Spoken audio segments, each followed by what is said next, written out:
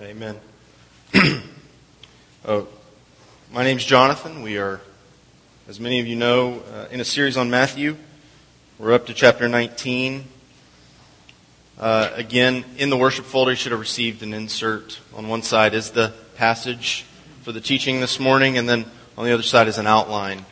So I'd invite you to follow along. It'll also be on the screen behind me. There are Bibles in the pew, and maybe some of you brought them from home. So Matthew 19, beginning in verse 13.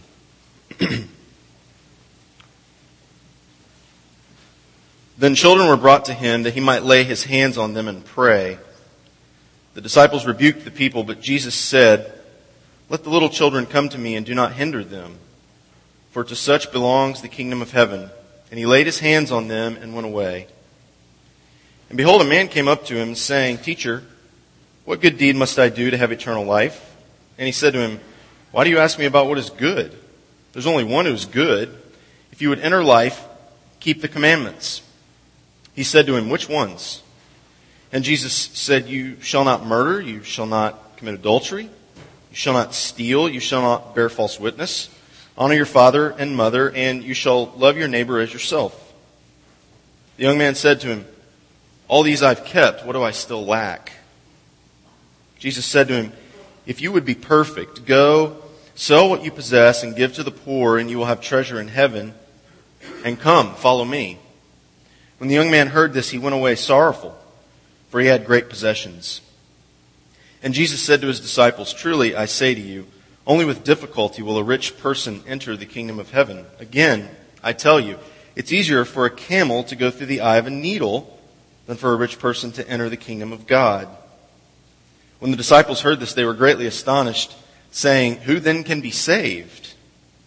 But Jesus looked at them and said, "With man, this is impossible. With God, all things are possible." Then Peter said in reply, "See, we have left everything and followed you. What then will we have?" Jesus said to them, "Truly I say to you, in the new world, when the Son of Man will sit on his glorious throne, you who have followed me will also sit on 12 thrones, judging the 12 tribes of Israel. And everyone who has left houses, or brothers, or sisters, or father, or mother, or children, or lands, for my name's sake, will receive 100-fold and will inherit eternal life. But many who are first will be last, and the last first." This is God's word. Funny just story. This doesn't necessarily have anything to do with the sermon. But I saw a verse from this passage used yesterday in a really interesting way. As I'm driving up kind of in the Kissimmee area, notice on the back of an SUV, summertime. And I think in the summer Disney does a lot of youth baseball tournaments and softball tournaments. And you know how people write in shoe polish on the back of their car. And somebody had written, I guess from Weewa Hitchcock, which is up in the Panhandle, Weewa 8 and under All-Stars, go team or something like that. And above it was Matthew 19:26, all things are possible. A very terrible use of the passage, or the verse, I might add. I wanted to stop them and chide them, but Jamie said no. We're in a series, as I mentioned earlier, on the Gospel of Matthew. And we've been looking at what it means to become a disciple of Jesus for the last several weeks, in fact. It's been hard. There's been a lot of hard-hitting passages, a lot of hard-hitting teachings, and you found yourself probably going, wow, maybe I never thought of that way, or maybe I never even knew Jesus said that. And I know Drew has felt a pressure of, wow, these are hard things to say. Give me courage, Lord. We've been discovering if Jesus is Lord, then he makes claim over every area of your life. He demands your total allegiance. But the irony of faith is that in Jesus, you've got to lose your life for his sake, and your life then becomes his. And then he says, that means you find true life. And we're in kind of a mini-series in the midst of a bigger series on discipleship. Last week, this week, and next week, we'll be looking at how Matthew and Jesus contrast the upside-down nature of the kingdom of heaven with the kingdom of this world. And what he does is he uses children as a very deliberate illustration of simple faith, humble trust. In fact, last week we were warned, unless we are turned and become like children, we will not enter the kingdom of God. So the contrast is really between those who pursue greatness on their terms or on the world's terms, and those who submit to the call of Jesus to take up our cross and experience true greatness. And so this week, Matthew, again, is going to use Jesus interacting with children. You saw it in the first 3 verses that I read. And really to contrast that with his interaction with the young man. So let me warn you again at the outset, these are tough realities that the passage is calling us to consider. It's no different from last week, and the week before, and the week before, and the week before. I mean, you get my drift. This has been tough stuff. So what I'm going to try to do is frame our look at this passage or this teaching around the 3 questions that are asked. 2 questions from the young man and 1 from the disciples. And another way to look at that is this, and if you notice on the outline, we're going to look at the hollow disciple. That is, someone with a divided heart. Secondly, the perfect disciple, someone with an undivided heart. And then thirdly, if that's what it means to be a disciple, then who can be saved?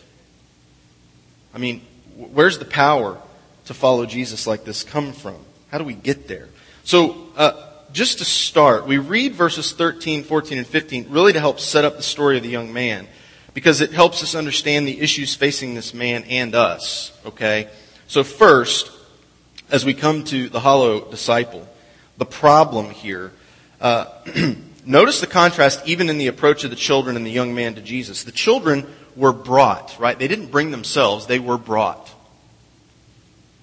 The man brings himself. The children come in order to be blessed. The man approaches Jesus and poses a question. As if, can I just get some information out of you? Right? Almost like you're a tool for me. Whereas the children are brought simply to receive something that they know they can't do on their own. They can't get on their own. They just come to Jesus and say, or actually their parents do, but please, Rabbi, bless our children. The man really seems to come on presumptuous grounds, and the children are brought to receive from Jesus. Yet the first words out of this man's mouth are really telling. You'll notice that. Verse 16 is where that is. He says, first words out of his mouth, "What good deed must I do to have eternal life?" I mean, he meets Jesus, and that's the first thing out of his mouth. It's telling. His question really fits the common assumption of Jews in Jesus' day, actually. They really believed eternal life is to be found by what I must do rather than by what I am. He was of the opinion that the way into life with God is the path of doing good in some form. And his problem was he was sure that entrance to eternal life was within his grasp if he only knew how to go about it. So, let's be honest, most of us, we deal with life very similarly. The question posed by this man is characteristic of every human heart's default mode, right? If there's a problem, I find out how to fix it. Problem solved. And I'm classic, at this, especially when it comes to my wife. If there's a problem, she says, I don't know, I'm not feeling well, or my stomach hurts, or I'm afraid one of the kids might be getting sick, or, the car doesn't start right. Well, what do you want me to do about that? Well, obviously I need to fix the problem. I need to go and find a solution. So, for us, and for this man, if the issue is eternal life, then as long as I can figure out how to get it, I'm good. Now think about this. This man knows that at the end of his life, it will either be eternal life or eternal death. He's at least realistic about that. He knows that there's only 2 destinations.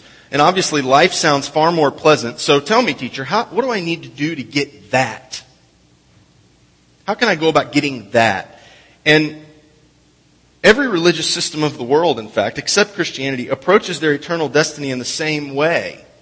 What good things do I need to do to perform in order to gain eternal life? Because at the end of the day, what I'm banking on is my performance. That's what matters. Doing good things will produce good results in the hereafter. A good illustration of this is the Hindu idea of karma, right? What goes around comes around. If I live a moral life now, performing my duties and keeping the right commandments, I'll reap positive rewards in the end, but also vice versa. So watch out, be careful. The problem is this approach to religion can easily turn into a compartmentalized approach to life. I keep my religious duties, but only to get some reward in another life. There's really no connection, no depth, no seeping into my everyday living. So my character really isn't affected. I'm simply going through the motions. And most people who live like this are profoundly insecure. They're fearful. They're critical of those who don't do all the right moral things because you can't ever be sure you've done enough. And, you may not know this, but Islam teaches that Allah, who is God, is very whimsical. He's very capricious. You never really know if you've done enough. So hijacking an airliner and running it into the side of a building and killing 3,000, 4,000, 5,000 people, you're hoping that when you open your eyes on the other side, you can see paradise and you've done enough. But even at the instant those guys are going into that building, all of them are, praise be to Allah, please let me get there, Allah. They're not even sure. Even at that moment, they're not even sure. And it causes people to do really strange, crazy, atrocious things. Jesus, as only He can, answers this young man according to his understanding of things. He says, if you want life, keep the commandments. But because you can't ever be too careful, especially when your eternal destiny hangs in the balance, He says, well, which ones? Right? It really is almost comical. What do I need to do to inherit eternal life? Well, if you want eternal life, keep the commandments. Well, which ones? Give me some specifics. And I love Jesus because He's gently leading, He's pastoring this guy toward a conclusion. He's leading him to unveil the shallowness of his faith, the hollowness of his understanding of discipleship. He points to commands from the so-called second table of the Ten Commandments, right? Everybody see that? Look there at verse 18 and following, 19 as well. He says, you shall love your neighbor as yourself. Don't murder. Don't commit adultery. Don't steal. Honor your father and your mother.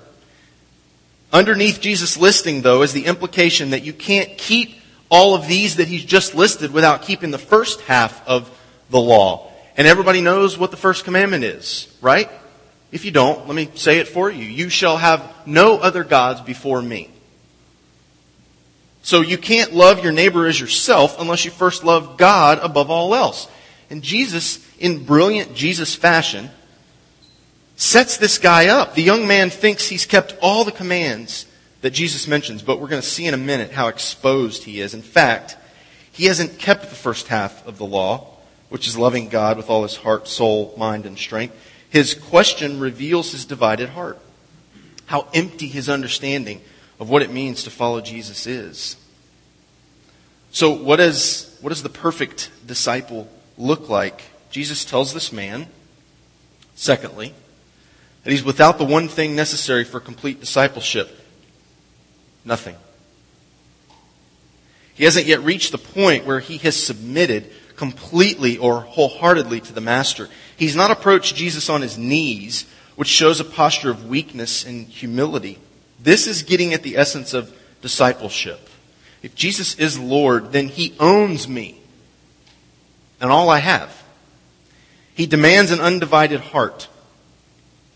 Our call to worship from Psalm 86 is translated like this out of the Message Bible. Train me, God, to walk straight, then I'll follow your true path. Put me together, one heart and mind, then undivided I'll worship you in joyful fear. If my heart's loyalty isn't wholly set on Jesus and His mission, then it's divided.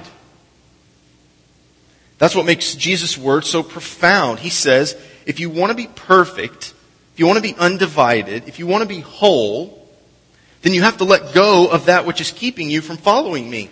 And Jesus' answer to the question, what do I still lack? Is, you lack having nothing. This man never heard anything like that before in his life. If we're honest, you and I, the same way. If there's a problem, what do I need? What tools do I need to get to fix that problem, to solve that issue, to finish that project? We never approach a scenario from, what am I lacking? What can I go into? How can I go into the situation with less than I need? Okay, that doesn't seem very effective or efficient or productive. Bill Gates did not build a multi-gazillion dollar worldwide empire by approaching it from, what do I need to lack? Right? Apple doesn't approach an antenna problem by, just figure it out. You can do without the bars. No, we're going to come up with a software update. That's not the way our world works. If we're honest, that's not the way we work either. It's so ironic that Jesus would answer this way because this man was used to solving problems. He knows something is missing. And he wants Jesus to say, go do something. Go complete a task. What does Jesus do? He tells him to do two things. First, go sell your possessions and give them to the poor. Then come follow me. And the two can't be separated, as if charity were enough to make him perfect. It's not as though the man's obedience would be perfect if he would just take a vow of poverty and impoverish himself. Let's be careful not to say that all true Christians take vows of poverty. You can't be a Christian unless you're poor. Right? That's not what Jesus is saying. He's not saying if you have any significant measure of wealth, which by the way is a relative term anyway, that you aren't saved. Adopting a simple, meager lifestyle or intentionally not ever having much money, that can become a source of self-righteous idolatry just as easily as riches can. So we got to be careful as we think about this, because the issue is not charity, it's discipleship. It's almost as if he is saying, go and sell your possessions in order that you can follow me. Because they're the one thing standing in the way of you following me. But why does he add, come follow me after that? And listen to this, because this is frightening. The implication is that the man wasn't following him prior to this. So it's possible to keep the law and be a good, moral, upright person and not be a disciple of Jesus Christ. And that really humbles me to consider because, how often am I tempted to just approach my life in ways of right and wrong, do's and don'ts, and if I'm always on this side over here, the right side, the do side, the moral side, I'm going to be okay. Remember the commandments Jesus lists? He says, they're summarized by love your neighbor as yourself. And this young man is convinced he's kept them all, but that's not true obedience. In fact, at its root, it's empty. One commentator says this, keeping the individual commandments is no substitute for the readiness for self-surrender to the absolute claim of God imposed through the call of the gospel. Jesus' summons in this context means that true obedience to the law is rendered ultimately in discipleship. You can't keep the second half of the Ten Commandments without obeying the first. The young man's failure to keep this first commandment, you shall have no other gods before me, is revealed. His wealth was his God. In fact, his wealth had his heart.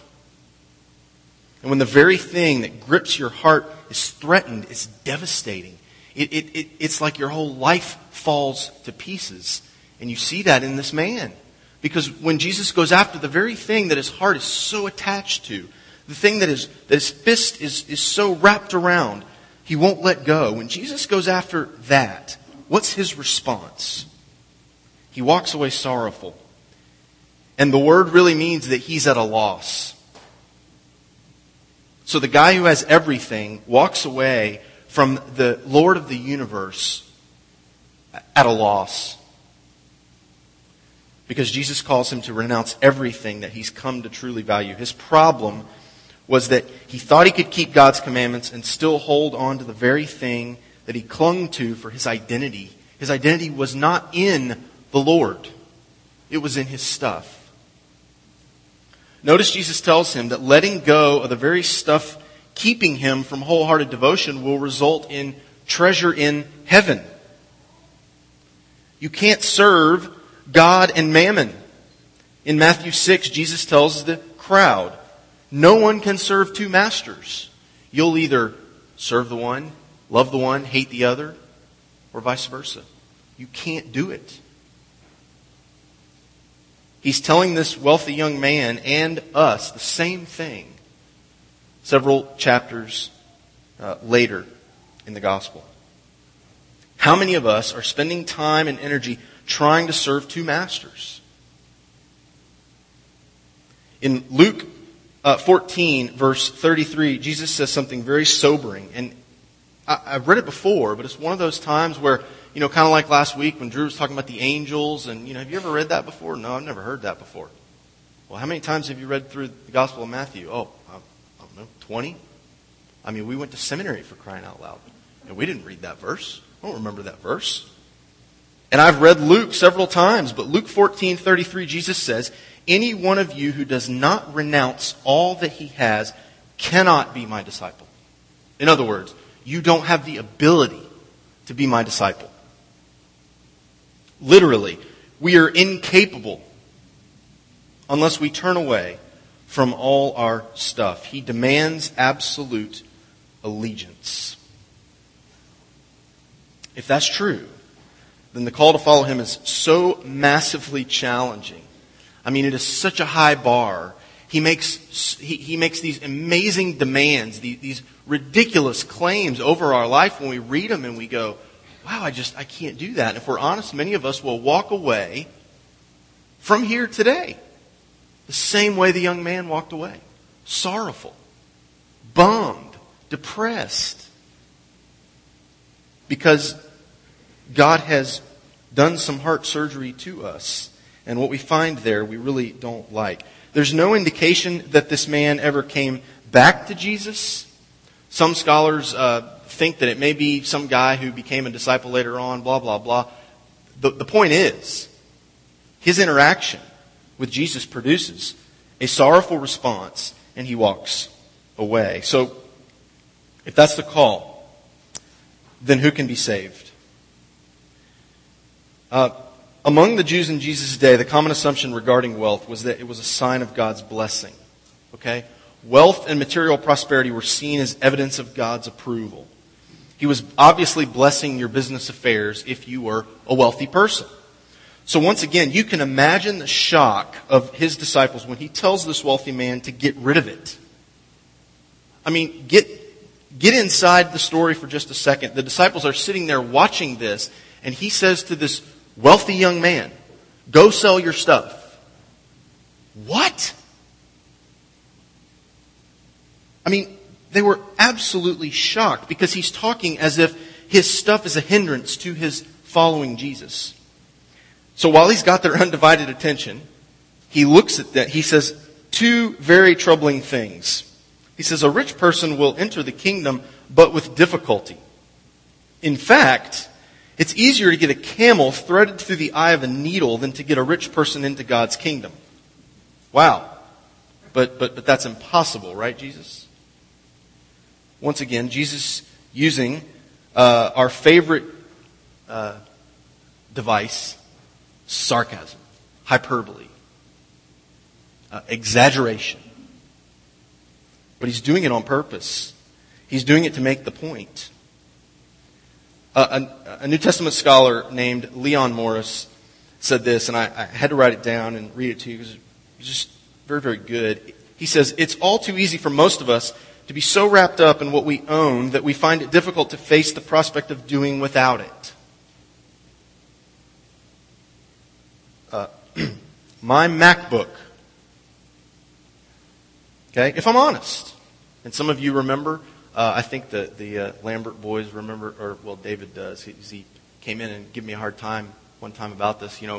Maybe it was back in the fall. I was talking about coveting, or talking about idolatry, and I was talking about how I love to get online and look at Apple products and things like that.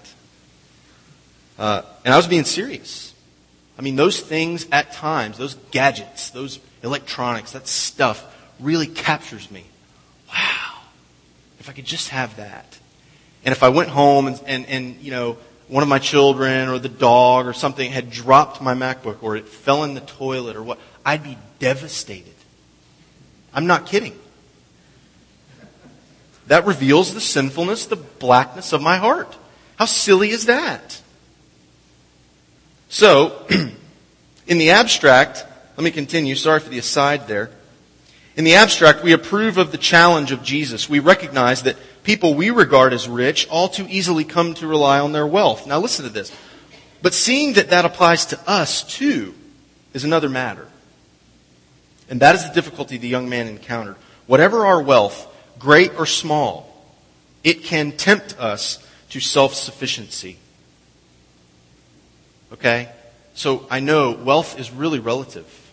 But I want you to know if you're in this room, you own a car, you're in the top 3 or 4%, higher than that, of the richest people in the world. If you own a car.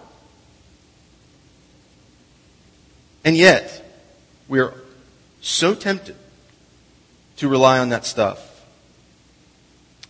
Jesus' statements are so utterly countercultural to the Jews of his day that the disciples' reaction says it all. They were literally struck out of their senses. They were dumbfounded. They were flabbergasted.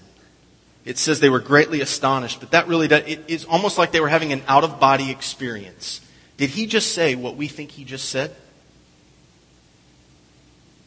So, if the rich aren't in, then who is? And here comes the best part. Matthew says Jesus fixes his gaze on the disciples and he utters the best news of the whole passage. He says, you can't, but God can. The salvation is wholly dependent on God's action, not on man's achievement. The approach of the young man, what must I do, is completely incompatible with Jesus' understanding of salvation. God isn't limited. He can save anybody. Rich or poor, slave or free, white or black, man or woman, American or Arab, and believe it or not, Republican or Democrat. I know that's hard to believe, but he can. Jesus said, with God all things are possible. Don't miss this, though. Don't miss this. The context of his statement is in reference to salvation. He's saying, anyone who comes to me in faith, renouncing all that they have, can be saved. God can overcome any hard heart. He can change the one you think is unchangeable. And if there's someone in your life, you've been praying for them for years, I just don't think they're ever going to get there. Let me reassure you, God can. He can overcome any hard heart. He can save anyone. What would it look like for a group of people to live with that kind of hope, with that kind of confidence in the work of God to accomplish for us what we ask Him to accomplish, to do for us what we can't do for ourselves? Jesus says, with God, all things are possible.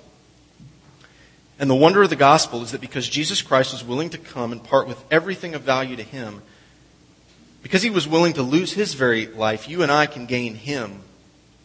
We're admitted into the kingdom. We gain life to the fullest. And the assurance of pardon that Barry referred to even in his prayer, Paul says in Colossians 2, you've been filled in Him. I mean, I read that again this week. How many times have we read Colossians? Reading along. Oh my goodness, it says, I've been filled in Him. We can gain life to the fullest. I want to say this. If you're here and you consider yourself a Christian, what are you holding on to that's keeping you from wholehearted discipleship? For the young man in this passage, it was his possessions. But in what areas are you trying to please God or win approval from God by your obedience? My invitation to you, my plea to you is to search your heart. Look inside, deep inside, to see what is it that's standing between me and obeying the call, come follow me. But if you're here and you're not a Christian, maybe you're unsure of whether you are, you're somewhere in the middle there. Jesus is telling us, point blank, get this, point blank. He's telling us that entrance into the kingdom of God, or salvation, through hard work or keeping all the rules is impossible. He says, with man, this is impossible. You can be as moral and as good as you want. It will never be enough. There will always be this lingering question in the back of your mind. What do I still lack? What haven't I done? What do I need to do that I haven't done already? I mean, this was this man. The good news is the promise of God in the gospel is if you submit to Him by faith, He'll give you a new heart. And with that new heart comes a power to hand over all other allegiances, a power to forsake everything you once held of value. True discipleship means your heart, your whole heart, is captured by the beauty and the glory of Jesus. And as He grows in value, everything else shrinks in comparison. And all those things you once held dear and held on to so tightly, your hands start to loosen up. And pretty soon those things are out of your hands and they're flowing freely. And the blessing that you are getting from God is then turning around and being used as a blessing to other people. In Matthew 13, Jesus tells a parable. We're going to get to this later in our series on Matthew. But He tells a parable of the kingdom is compared to a treasure in a field that a man found. When he found it, he went and bought the field. He gave everything he had to buy that field. And why? Because he was so filled with joy that he'd found that treasure. And if you compare how the gospel produces joy in the heart with the reaction of this young man, we're left asking the question, what is of greatest value to you? Is it the kingdom? Or is it something else? Let's pray as we close for a greater understanding of what Jesus means when He says, come follow me. And let's pray that by the Spirit we'd have the courage to renounce everything else for His glory and His glory alone. Let's pray. Lord Jesus, the call to follow You is great. It is a demand of everything. And we stand here to readily confess our fear, our unwillingness, our disobedience to obey that call. And we ask You to forgive us. But we pray, Holy Spirit, that You would produce in our hearts such a sense of our neediness that we would recognize Jesus' answer to the question that what You lack is nothing. And that a daily prayer of our hearts would be what we just sang a few minutes ago. Nothing in my hands I bring, simply to the cross I cling. I pray that, Father, by Your grace, You would produce in us hearts that are grateful, hearts that are completely and utterly captivated by Your glory and beauty. And that would produce a life of beautiful works, and that You would receive much glory as a result. We pray in Jesus' name. Amen. The good news is that if that seems overwhelming, if the call of Jesus to renounce all that you have, or you don't have the ability to be His disciple, sounds overwhelming, good news is that you go with a good word. You go with a blessing over you, which is the promise of His power and presence to go to accomplish that work in you. So take heart, be encouraged by that, and go with this blessing. May the Lord bless you and keep you. May the Lord make His face to shine upon you and be gracious to you. May the Lord turn His face toward you and give you His peace both now and forevermore. Amen. Go in His peace.